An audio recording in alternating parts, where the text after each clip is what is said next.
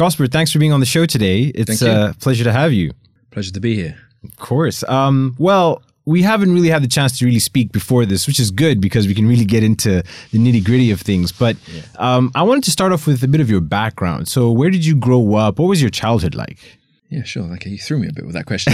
So I'm like, I grew up, I was born here as in London. I was born in northwest London, in the great borough of Barnet, if anyone's curious, a place called Burnt Oak, which is a town name, to Tanzanian parents. So my parents came here, the African thing. They were students, came here with a dream to work and all that sort of stuff.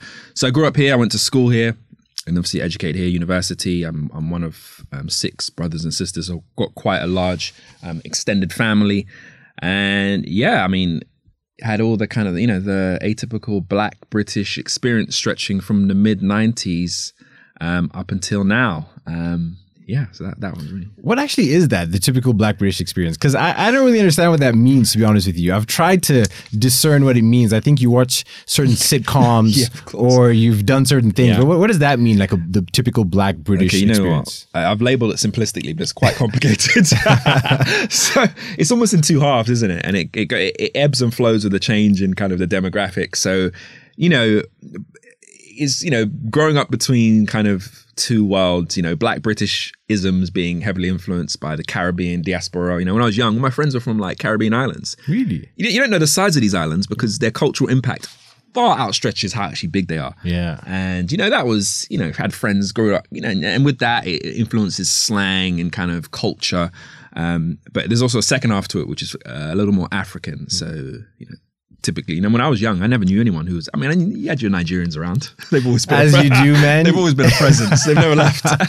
But it definitely, what I understand as Black Britishisms has changed, and that's almost the second half of my life with there being more Africans or more people of African descent around. I was at a business dinner when we used to go to kind of crowded dinners about a year ago, and it was titled a Black British event, and they served jollof rice, and I thought, this is game changing. Oh man, that would have never have happened. That's a paradigm shift.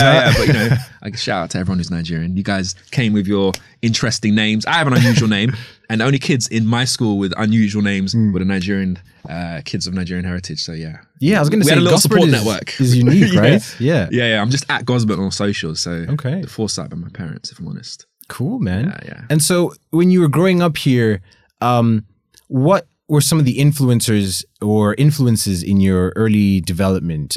Were there people that you aspired to be? What's the first thing you thought of when you were younger? Like, when I grow up, I want to be this or I want to do that. If I'm honest, what? I had, my parents came here as students, and I realized that had a big impact on basically their aspirations for us as opposed to these aspirations I have for myself. So I always thought I'm going to do something important because I perceived what they were doing as important. Or, they worked in government and all that sort of stuff, civil servants. So I always thought, okay, I'm going to do something similar, right? I'm going to do something similar. And so I guess I didn't know what that was, but I knew I didn't want to be bored, whatever I'd done in the future, definitely not. And I wanted to make some sort of impact. And that word impact is particularly fluffy, and it's fluffy, I think, on purpose. But definitely I felt, I wanted to make my own mark. I know that sounds a bit corny. In terms of kind of early influences and I guess people I admired, I think like anyone, you look to kind of pop culture, which provides your ready-made heroes in the form of, footballers. And I think one of the kind of key influences was, I guess, early entrepreneurs or early stage entrepreneurs that I knew of or had heard about. And that was particularly around kind of music, either it was people kind of hosting parties, raves, all that sort of scene. There was like I'd say generally it was young Black boys and girls in London, mid to late 90s, hosting garage raves and all that sort of stuff. It was entrepreneurial. They were making money. And at that time it was like, wow, they're doing something, or they're prominent. I was never quite popular enough to kind of roll in those circles, but I definitely had an admiration of people who, perhaps made the most out of what they had and the resources they had. Yeah, I can imagine growing up in that kind of environment. The only entrepreneurs you'd see were maybe the musicians or the sports players. Or those are the people that were highlighted, as you mentioned, ready packaged idols, or I don't even know, people to look up to, so to speak. Yeah. But why do you think there weren't entrepreneurs that were outside of that particular enclave of music or sports that you could look up to? I think, firstly, like you say, it's prominence, right? They're highlighted. So they're already on a platform which makes them more visible to you. My family were entrepreneurial, but, like, I can't explain it. They were entrepreneurial in their own way, How so? Like, I had one of my older brothers had a range of different businesses. My parents had things on the side selling cloth, material, that sort of stuff. But it was different. And maybe there was an accessibility or resonance. As you get older, you naturally feel different to your parents. Like, I only realized recently that the upbringing that my parents had was so different to mine. And, much credit to them for even trying to navigate me through my young years, because, I went to a normal kind of comprehensive state school here with all that entails. We're all mixed bag of experiences in one school. That was not my experience with my parents. My parents are so different. They had a totally different upbringing. And it's only now being an adult I can recognize that. I'm like, wow, like you guys did a lot to understand, like your kids basically speaking another language, this English that they're speaking to their friends, their interests, their culture, like it's totally different. So I think it was about accessibility ultimately, that there were people who were accessible who I could resonate with, as opposed to, I always had that, we've all, if you're of African heritage, you've always got that uncle who you see once in a while who's doing well. Who comes around with a nice clean cut and a nice car. And he's doing business. No one ever tells you what he's doing, but he's doing business. So there were always those people around, but I think in terms of accessibility, it was people that were either parallel to where I was or I had direct contact with. What are some of the things that you can think of growing up that sort of instilled values in you to get you to where you are today? And the reason why I ask that is because we both come from African households, right? So it's all about, work hard or study engineering and be a doctor, or be a lawyer, or, try and be a moral citizen, all the different values that were instilled in you kind of growing up. But I want to understand what those values were and where you got those from. Yeah, it's hard to nail one source, but I definitely think there was a value of, I wouldn't say just working hard, but I'd also say of, I don't know how to kind of phrase this, but it's almost like, building for others or building things for the benefit of others. I think that comes largely from like my parents' backgrounds, both, at some point working in the civil service, either here or abroad. That idea that there's a strong element of service. And I think that directly influenced a lot of my own career choices, definitely. And I think that even to this day, it's something, service is an important part of, I guess, some of the values that I hold, and I look to reflect them in my working life. It doesn't always get you paid the most. I give it that. I love to be a bit more cutthroat sometimes, but there is space. There's space for kind of all modes of being. Isn't just about being one thing, but definitely, I'd say the notion of the values of service and service for the greater good is something that's definitely given to me by family and the upbringing I had anyway. Yeah, no, that's quite interesting. Speaking of service, actually, so fast forward, let's say you graduate from high school. How did you get into the sort of entrepreneurship accelerator space? Was this something that you started off doing once you started in the workforce, or did you gradually come upon this at some point where you met someone, or how did it happen? So it was a range of different things, if I'm honest, several factors which kind of came together. I would say after I graduated that, just by chance, I think I had this job, and at the time, it was like working for, it was like GE Money Home Lending in their debt recovery department. That sounds sexy, man. It was everything you could imagine. But I remember working there, I was dealing with complaints all day. The only time I'd speak to a member of the public was a complaint. And obviously, we're talking about mortgages here. So subprime mortgages, not just any good mortgage. But I do recall learning several skills that, I can be good on my feet when talking, that if anyone throws something at me, I can handle it. I can, I can negotiate with angry people. Because you're speaking to, up to 100 people per day, from your desk. So I think realizing I had that skill set, and I'd spent the next few months living in Ghana. as a young man. It's my first experience. Still a young man. Yeah, Come on. well, yeah, a younger man. But that was my first experience living on the continent. And I went initially for a work placement, on the continent, on the African continent, solo. Previously it was all family. So that's a very different experience. Yeah. But anyway, after that, coming back to the UK, feeling a bit lost. And then I did some volunteering, and the volunteering was for a charity which was focused on business education. And they put me on the spot to really kind of speak about, I think I was even asked to speak about the importance of business in the world, something so random and so general. Yeah. And they put me on the spot. They were like, great, do it. I spoke, and it was kind of, it went well. And they were like, have you ever considered coming to work with us? We're going to go around schools and colleges and speak to young people who at the time I wasn't that much older than, and did that for a few years. I then left that role. I met some great people, but that opportunity was initially voluntary, and I realized that really did change my life, and it leads indirectly here. After that, I went to work for a startup, which was an early stage social network. I guess a bit of almost like a combination between kind of Facebook, LinkedIn, and Meetup.com, what we know as Meetup.com. Wow, this must have been really early. You're talking like pre-Facebook and all these. Oh no, it was definitely Facebook was around, but they weren't as integrated in our lives as they were as they are now. Yeah, definitely not. There was space for rivals. Now it just seems like who would start a rival organization. Yeah. But I went to work for that organization, and it was great. I met some fantastic people I'm still friends with today. Learned all about the issues of scaling any business, and the idea that some businesses are great in theory, but ultimately unscalable. And having that experience then led me to working for an accelerator, actually. So getting my first kind of opportunity. And initially it was an accelerator which was based out in Ghana. So come full circle. So Ghana was where I went first, and I'm back again. Yeah. And that was really focused on early stage businesses, but this time women or female led businesses in Ghana. Had a great experience there. It was interesting working on the ground because, it's a multi-stakeholder project. So you're not just working with the founders, you've also got to work with donors and funders and all that kind of international development sector requirements.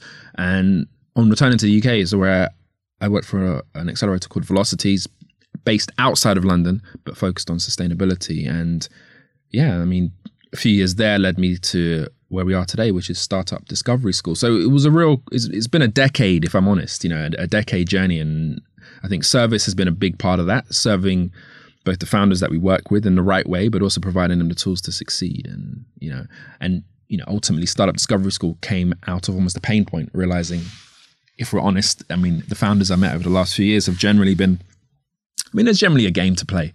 Being African means that I know the game. Having parents that are very ambitious, regardless of ability, the ambition is high.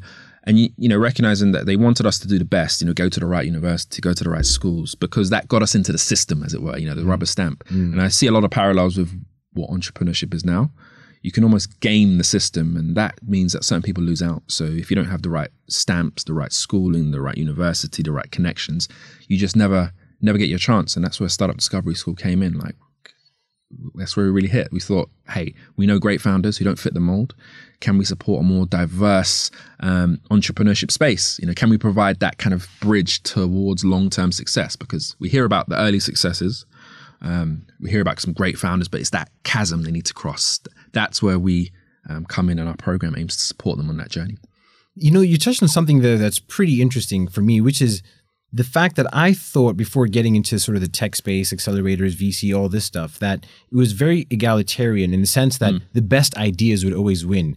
And then you figure out that you can game the system if you have the right schools or if you have the right backers or if you have the right founders, that could be enough momentum to really propel people to a certain position. And I kind of didn't really like that. And I've always been curious as to how we can, I don't want to say democratize it, but ensure that the best ideas win, not necessarily the most connected people, but maybe that's a bit of a kumbaya kind of way of thinking, because at the end of the day, no matter what industry you're in, you still have to create a network, and there is an element of it's who you know. But I think they're trying to change that because it sort of reinforced certain, I don't want to say biases, but biases or certain molds, and it didn't give room to other people that were non-traditional or didn't fit that mold, who probably had really good insights into a particular industry or way of thinking and things like that.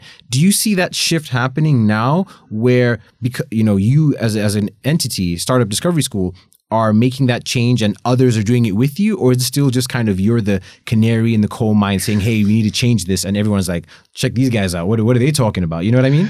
No, I wouldn't say we're the canary in the coal mine, but I would say definitely that there is a change. There is obviously a lot of people working very hard to change this, and I do think it's about firstly recognizing limitations. What can't we change? What things are totally out of our control? And if we're going to talk about, I guess, democratizing entrepreneurship, it's a very complex topic and it's multifaceted. So at one end, you could say, okay, we're going to have more investors we're going to diversify the investor body. So we're going to have people from different backgrounds, because the theory going that if we have a kind of more diverse investor body, then we'll have more diverse entrepreneurs because they'll be identifiable. But that itself won't solve the problem as per se, because you're still faced with a fundamental problem that typically the entrepreneurs who are emerging are those that have generally benefited from the best education. There are some outliers, of course. We can point to the outliers, but generally speaking, that's the rule. Someone said online that recently to me that, I think there's a lot of chat online about hardship, how hardship is great, how hardship produces the best. You want to see more entrepreneurs who've been through hardship.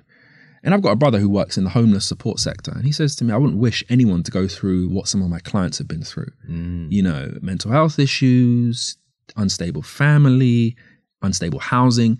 And I think sometimes that's been fetishized in the sense that we want hardship. Hardship is not, I've turned down a tier 1 job for a tier 1.5 job. Oh, that is goodness me. How will you survive? Yeah, let's be real for a second here. Stable education, home, access to resources, more consistently produces entrepreneurs. Those factors, and not limited to those factors, that consistently produces high quality entrepreneurs. That's why we fight for those things, because we know those are the key differentials. Yeah. We can have our outliers, and I think it's important that we do have role models. I'm not trying to discount that, but I do think in terms of if we want a more consistent pipeline of entrepreneurs, is those things which are ultimately education, access to STEM, access to support, leveling the playing field for access to certain school courses. And all those things are conversely outside the control of the entrepreneurship ecosystem. Yeah. So that's where I say, we have to recognize our limitations. And, that work is about partnership. It isn't just about we're going to get more, black and brown investors. That is part of it, but it's not the whole. And I think if we can recognize that, then we can at least have an honest conversation about the next steps. You can say, okay, this is a generational thing. I can have conversations my parents could have never have had. It's generational, right? It's like and the same way, if I was to have children, they can have conversations which I can never approach. So there is that kind of patience which is needed, but also direction of travel. I do think there definitely is a direction of travel, especially in light of everything that's happened in 2020. There are times I feel very impatient with the pace of change, and for good reason, because when you think of what you thought 2020 would be back in the year 2005 or whatever it is, forget even the flying cars and all that kind of stuff. We haven't even solved these issues of creating ecosystems for people to invest in the right things. Forget, the amazing inventions they thought we'd have. But I'm always, reminded of back in the civil rights movement in America, when within the space of a week of riots or things happening, they passed legislation and civil rights were passed. So it's almost as if things can move quickly if people really want to do things. I mean, it took us how many months to figure out, a COVID vaccine.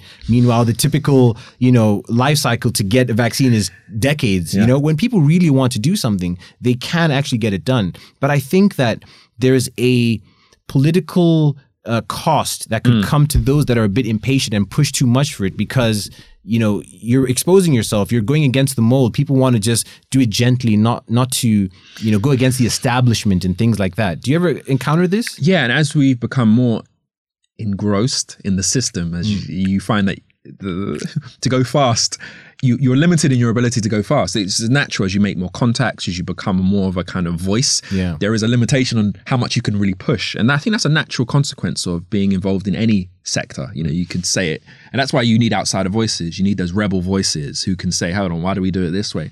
And I think it's right to feel impatience. And I think my dad used to say to me, he used to have this saying, whenever we'd go high-minded, he used to turn around and look at us. And I remember he'd look over the top of his glasses and say, yes, Rosbert, our people need to eat now.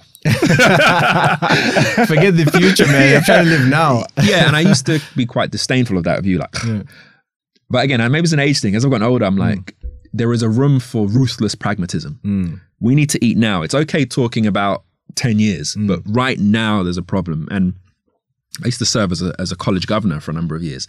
And I remember like the head teacher saying to us, guys, we've got a real problem with access to science courses for some of our minority students.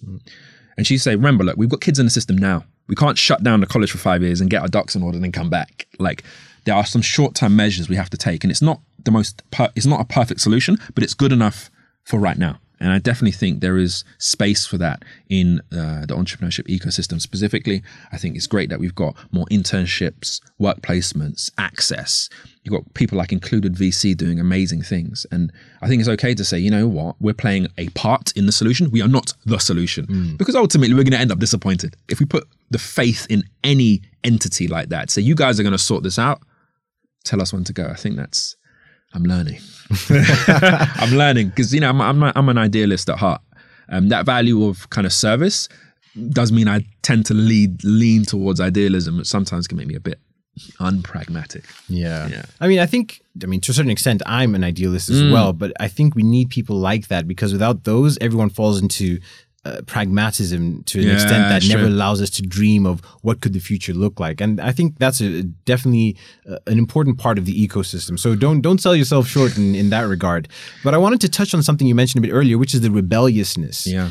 I've always noticed that the best entrepreneurs went against the grain or against the mold, right? Let's do something different, or they wanted to fight the system to a certain extent, right? But how exactly do you foster rebelliousness or people going against the mold, but protecting them from the consequences of going against that mold? What you're trying to do at your accelerator is not traditionally done. The ideas that people are bringing to your accelerator are against what the traditional norm is in that particular sector. How do you think we can create a safe space for people to be rebellious, maybe even particularly minorities or people that are not used to being viewed as risk takers? So to give an example, imagine someone from Stanford drops out. That's a normal thing, right? Because it's okay for a Stanford person or Stanford student to drop out and try something new. He's rebellious, but that's a good kind of rebellious versus the other guys. You know what I mean? Yeah. I think part of that, protecting people from the consequences, I'm not so sure we can protect them for the consequences, but we can give people the space to experiment.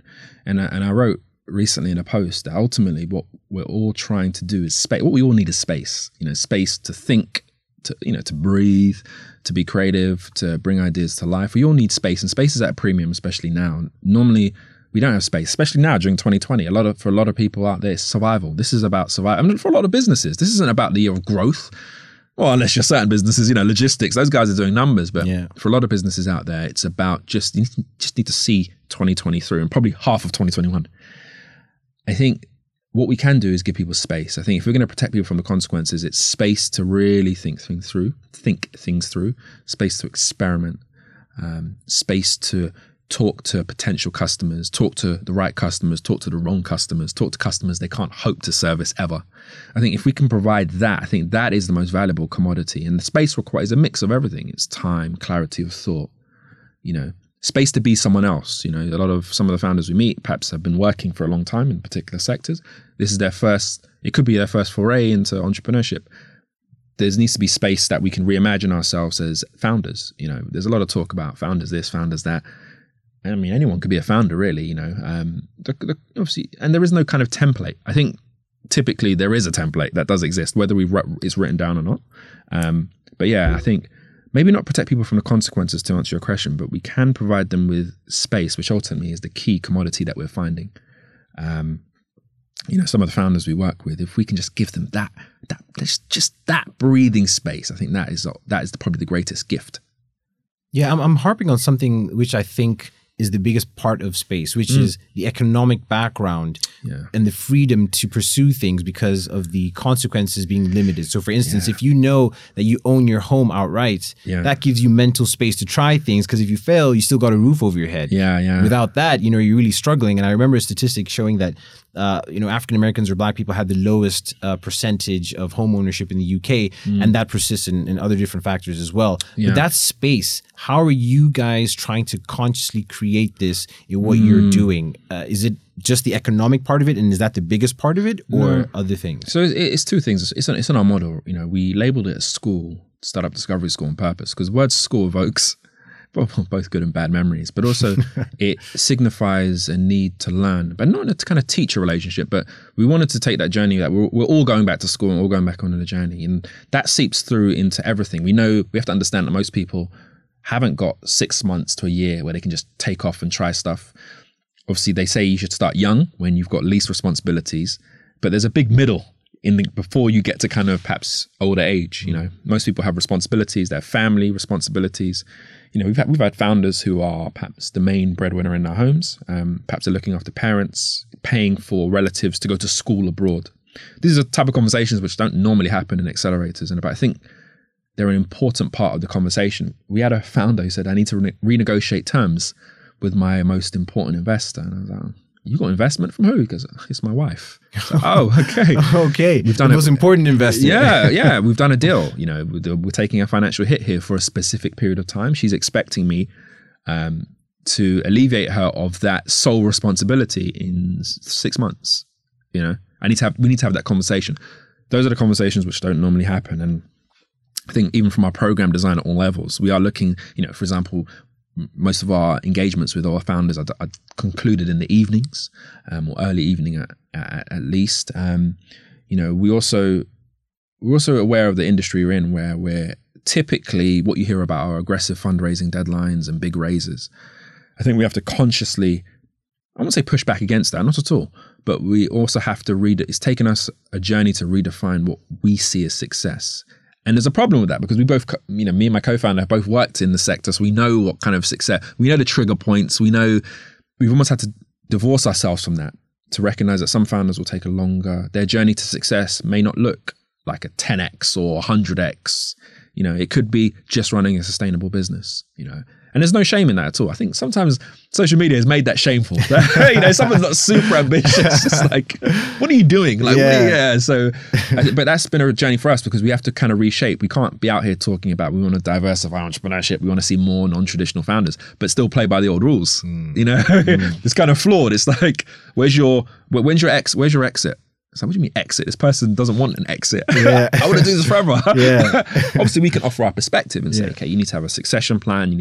But it's not about kind of trying to force that on, onto anyone. I had this great experience where I was in the barbershop and I was talking to my barber, and I was like, you guys need to take, iZettle, you need to get these contactless payments. Do you know what can? And I was given a full blown economics lecture. Oh yeah, to the guys in Finsbury Park. I was like, more money means a better shop, perhaps even appointments for all of us. A cleaner shop. And these guys own the shop, because as Finsbury Park becomes increasingly gentrified, these guys can't last because they don't have no ownership. And I was pretty proud of myself. The reaction I got was like shrug their shoulders, like, what's this guy on about? Yeah, what's he on about? Firstly, all your plans require some sort of paper trail. We don't need those. We don't need none of that. So I was like, we don't want 10 of these shops. I'd presented my plans for we can get one here. You guys, in 5 years, you guys could be, the cover of Forbes. They were just like, no, I'm happy with this.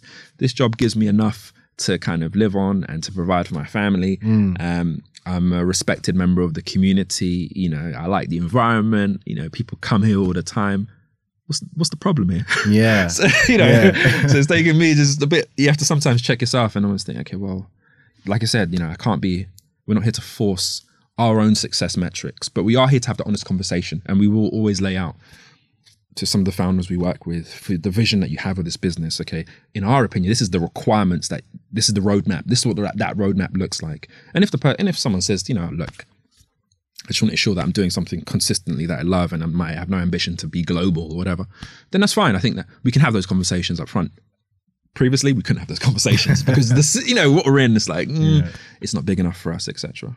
I feel like the barbershop is the perfect accelerator, incubator space for people to come up with unique solutions for the Black community and things like that. There's actually a company that was valued at 200 something million. Yeah, I just saw those guys. Yeah, you saw that? It was amazing. I was like, who would have ever thought about that? You know what I mean? A software to manage your barbershop, but you needed someone that had that mindset, which you had, which was, how do we scale this? How do we do this to solve that particular need in that space? And I think that, you know, we need more of those types of things in certain communities, even beyond the Black community. It could be, you know, Middle Eastern or whatever it is, but there are opportunities to solve problems that could potentially scale that people aren't seeing. Yeah, and often problems you're confronted with every day, but you don't necessarily see them as problems because they're just part of, you know, the efficient. If I'm saying I'm going to the barbershop, I clear up my entire day. Yeah. When you coming back, who knows? God knows. Yeah, exactly. But I'm going to learn something. Yeah, because either someone's going to be quoting the Bible at me and telling me this, or selling their mixtape or something. That's all part of the experience. You know, I'm going for an event, even if time is tight. I've almost kind of preempted it because I know, okay, if you need to go somewhere on a Sunday and look neat and tidy, you know, you don't go get a haircut on Saturday, the busiest day. Yeah. He's going to Thursday. Yeah, exactly. You know? He's going to Thursday. So it's interesting, the problems that we're very close to, but we don't necessarily see as problems. We just see it as part of the experience, you know?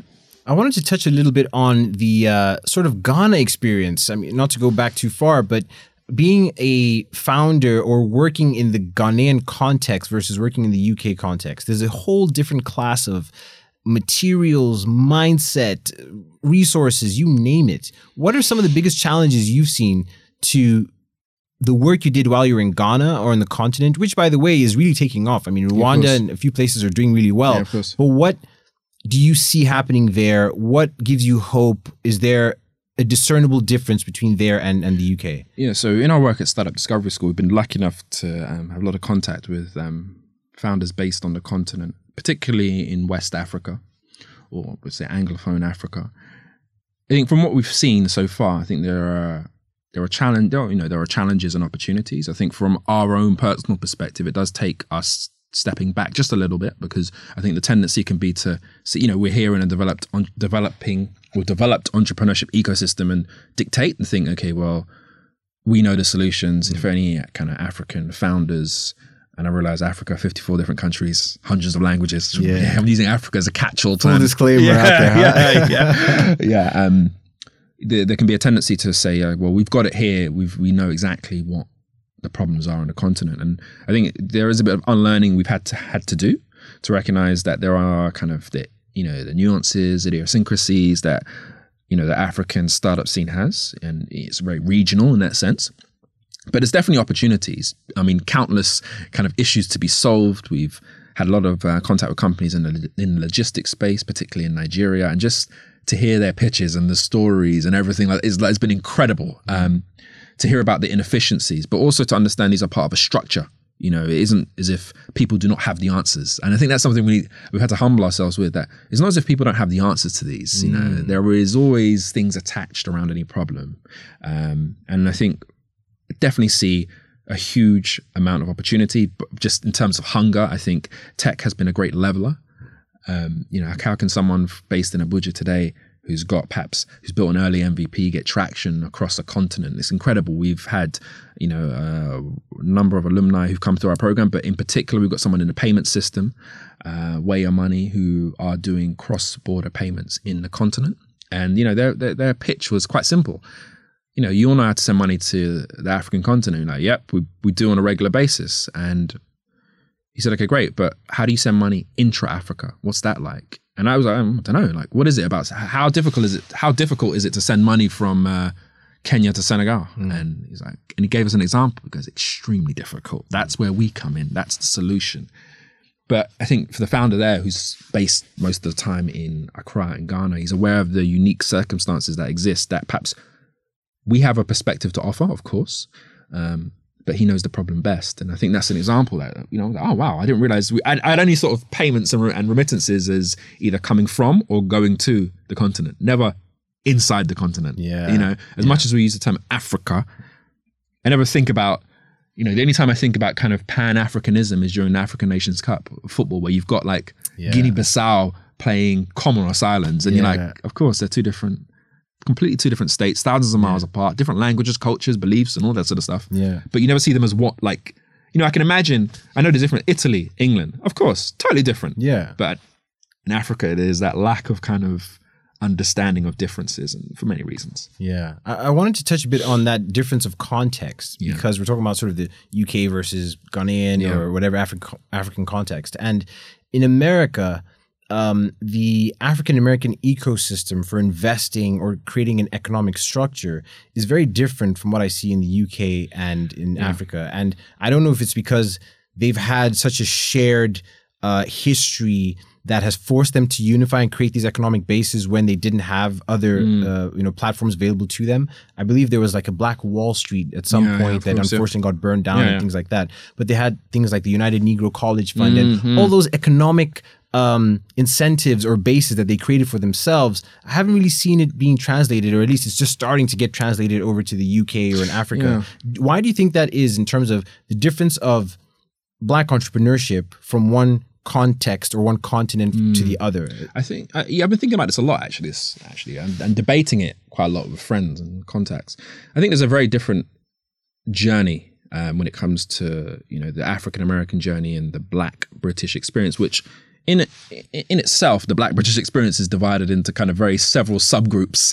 You have people say things start at the Windrush generation, the migration of people from the Caribbean to the UK to work in the services here post-war, World War II. But there was definitely a presence of Black people prior to that, maybe not in any significant number. You then have the Heathrow generation, which I call mum and what's that? Those are the kind of the African students who arrived in the 70s, post IMF, World Bank, economic, reconstruction in their country. Generation? Yeah, I guess I was thinking of a name for them. Like they arrived in the kind of 70s to kind of early 80s. A lot of people from Nigeria, from English-speaking Africa, came to the UK as students, and I think that kind of journey, and even most recently, you had a large influx of kind of Somali people in the early 90s, Zimbabweans and Southern Africans in the 2000s. Like it's a very complex, even though it's all Black British, it's a very different, fragmented kind of population base with cultures, religions, languages. It's all a mix. I don't think we have that kind of common shared maybe experience in the same way that perhaps the African-American story has. And even in the United States, you have African-Americans, but you also have people of African heritage who are born in the United States who do not identify as African-Americans. But I definitely recognize, and this isn't necessarily, someone else said this recently, that there is an amazing level of soft power in African-American culture, which perhaps Black British culture doesn't have. African-American culture is exported. What we see, it's in movies. Like sports, like basketball. Movies, so even in sitcoms, the first prominent Black people I saw on TV, my earliest memory was like, Will Smith, Fresh Prince, Cosby Show, Hanging with Mr. Cooper, like those were extremely influential. Yeah. I want to go to the United States. I was like, wow. And if you remember that, for example, that was a very kind of middle class African-American families who'd done well for themselves. Yeah. It was almost aspirational. They weren't the same. There wasn't the equivalent Black British kind of equivalent at that time. So I definitely think they've just had a different kind of journey and shared experiences perhaps which we haven't had in the UK in the same way. I do think Black Britishness is more common now, and we are seeing the emergence of such initiatives. We had Lendo, Kwanda, who are taking the kind of loan systems which a lot of kind of migrants and Caribbean communities used years ago and translating them now for a new generation. So that is coming slowly, but it's just been a very different journey, very, very different journey, which perhaps doesn't have the coherence of the African-American narrative. Yeah. So what gives you hope for the future? I mean, what does 10 years from now look like for you as an individual, but even for the ecosystem at large? What are you looking forward to? I think I'm looking forward to seeing the emergence of kind of more, especially from the ecosystem, more micro investors. I think we're underestimating the impact that, access to capital can have, especially when I say micro, I'm not talking about huge investment levels. Yeah, but, what do you mean by micros? so, typically when we talk about raises, people start at 6 figures. If you want to be taken seriously, as a founder. There's not a mill. I don't want to deal with it. Yeah. But I think we're underestimating the impact that 20,000 has. In the latest report written by the British Business Bank, so not the left-wing think tank, they said that minority founders are penalized through, I think it was something, there was a good quote they had, I can't remember it exactly, but it was something like the lack of integration they have within investor networks and the pervasive impact of wealth. And it was like, sharp. That's the British Business Bank saying that. Yeah. So it's legit. Yeah, man. it's like, okay, easy guys. I didn't expect, Yeah. I was like half expecting you to kind of ignore everything and then you come back with, these guys. It's like, oh, okay, I agree with you. Yeah. So I think we're underestimating the impact or the accessibility of capital, the lack of accessibility to capital, because it can kill most good ideas. Of course, you can bootstrap, but you've got to have boots to strap in the first place. Hey, man. exactly. Yeah, that's good. Some people haven't got boots. Exactly. My dad says our people need to eat now. Exactly. So I'm looking forward to seeing definitely the emergence of a more diverse investor base, and also the emergence of more minority and black founders across a range of different disciplines. I think if we can increase access to kind of education, a lot more work's being done on kind of, they say that decision, if you're going to be a kind of technical founder, it often means that you've studied a STEM subject. But there was a great report written recently saying that most technical founders, that kind of filtering out is your gateway, is ultimately, let's say, a science subject. But the decision to put you onto a science degree or pathway is made at like 12. This is early. It isn't a kind of, obviously you've got your outliers, of course, but a lot of people are filtered out. And I think a lot of the work that's being done now through some of the organizations you mentioned, I'm looking forward to seeing the results of that. So more diverse investor base, more diverse kind of entrepreneurship base, and more diverse kind of founder coming across, perhaps who's got experience in sectors which predominantly they're not typically seen in. So having worked in an accelerator which focused on environmental sustainability, I reckon out of probably about 50 founders, I can count probably 2 minorities. And less than probably the same for women, even if we look at it that way. Wow. I think 10 years from now, that looks like a very different kind of, a very, very different pool of both entrepreneurs, makers, creators, and investors. And that's something that gives me definitely hope. I think there's some good foundations being put in right now. Like, if you look at someone say, oh, what's the impact of a weekend hackathon? But I'd ask, like, what are you comparing that against? And are you underestimating the accessibility a hackathon provides for a handful of people over 24 or 48 hours? Even just the train of thought, exposing someone to other things that they haven't seen might spark something that ends up becoming something huge. In fact, a lot of R&D that happens around the world, oftentimes it's done without a particular goal in mind, because some of the best inventions have come out of serendipitous research, and it was like, oh, this is an application for it. In fact, if I'm not mistaken, I think the internet was ultimately the result of a military application. It was, to help them, and then they're like, well, we could use this commercially, right? And then it expanded into this thing that has dominated our lives. But man, we could speak for days. I know we're getting towards the end of it. Real quick before we end, so if there was any advice you could give to your younger self, let's say the 20-year-old that was in the barbershop getting the lineup about to go out to see a Will Smith concert, if those existed, what would you say to that person? What are the 2 or 3 pieces of advice you'd give to that person? I think, there's 2 or 3 bits of advice I'd give. One would be to start, because I don't think most things in life, you're never ready, You often start, learn on the way, you get some mentors, people that like you will say, hey, what you're doing is interesting. You don't have to have all the answers. I think that's one thing. You do not have to have all the answers to start something. Like you said, the internet came from people experimenting. Half the entrepreneurs we work with, it's exactly the same thing. Also, another piece of advice that I'd give, I'd encourage myself to start pitching early. And by pitching, I don't just mean formal pitching. I mean sharing my ideas. I think I spent a lot of time kind of, hiding, like, don't tell people what you're doing. Yeah. And not even in the sense that people might steal it, but it may not be good enough. I think I'd encourage that a lot more. I met some great founders over the last few years, and just in general, people who will pitch half an idea with such conviction. That's very African to me. The natural sellers. Man. I think that you learn that, I used to say about my dad, I say the African dad has conviction about things he has no idea about. So if you ask them, what do you think about astrophysics? Yeah. Son, let me tell you about astrophysics. Just complete conviction. Yeah. So yeah, pitching from early. And finally, I think that final bit is it's okay not to have a plan, which sounds a bit contradictory because we're constantly talking about plans like, so what are your plans for the next 6 months? Yeah. But it's okay not to have a plan. I think there's a huge pressure to have everything in line. So I'm always surprised about the emails I get sometimes from interns who say, I don't know what my passion is or my purpose or anything like that. And I'm like, hey, I'm still, it's a continuing journey. And Startup Discovery School is something we're passionate about and we love doing. But at the same time, I know it won't last forever. Like this same passion won't last. There'll be a time where it's time to make a change. And that may be taking a different role, perhaps being a bit more distant, doing something else completely. So starting a podcast. Yeah. It's like, being open. Like we met via social media, that great platform. People badmouth social media, but it connected us. And I think, just not being open to kind of the possibilities, but not being scared of not having a plan. I think when you're not tied to having a plan means you're not tied necessarily to having an outcome. Obviously, there is time for that. There's a time to say we're gonna get this across the line. Like you emailed me saying, could you meet me here at this time? Yeah. I can't be if it happens, it happens.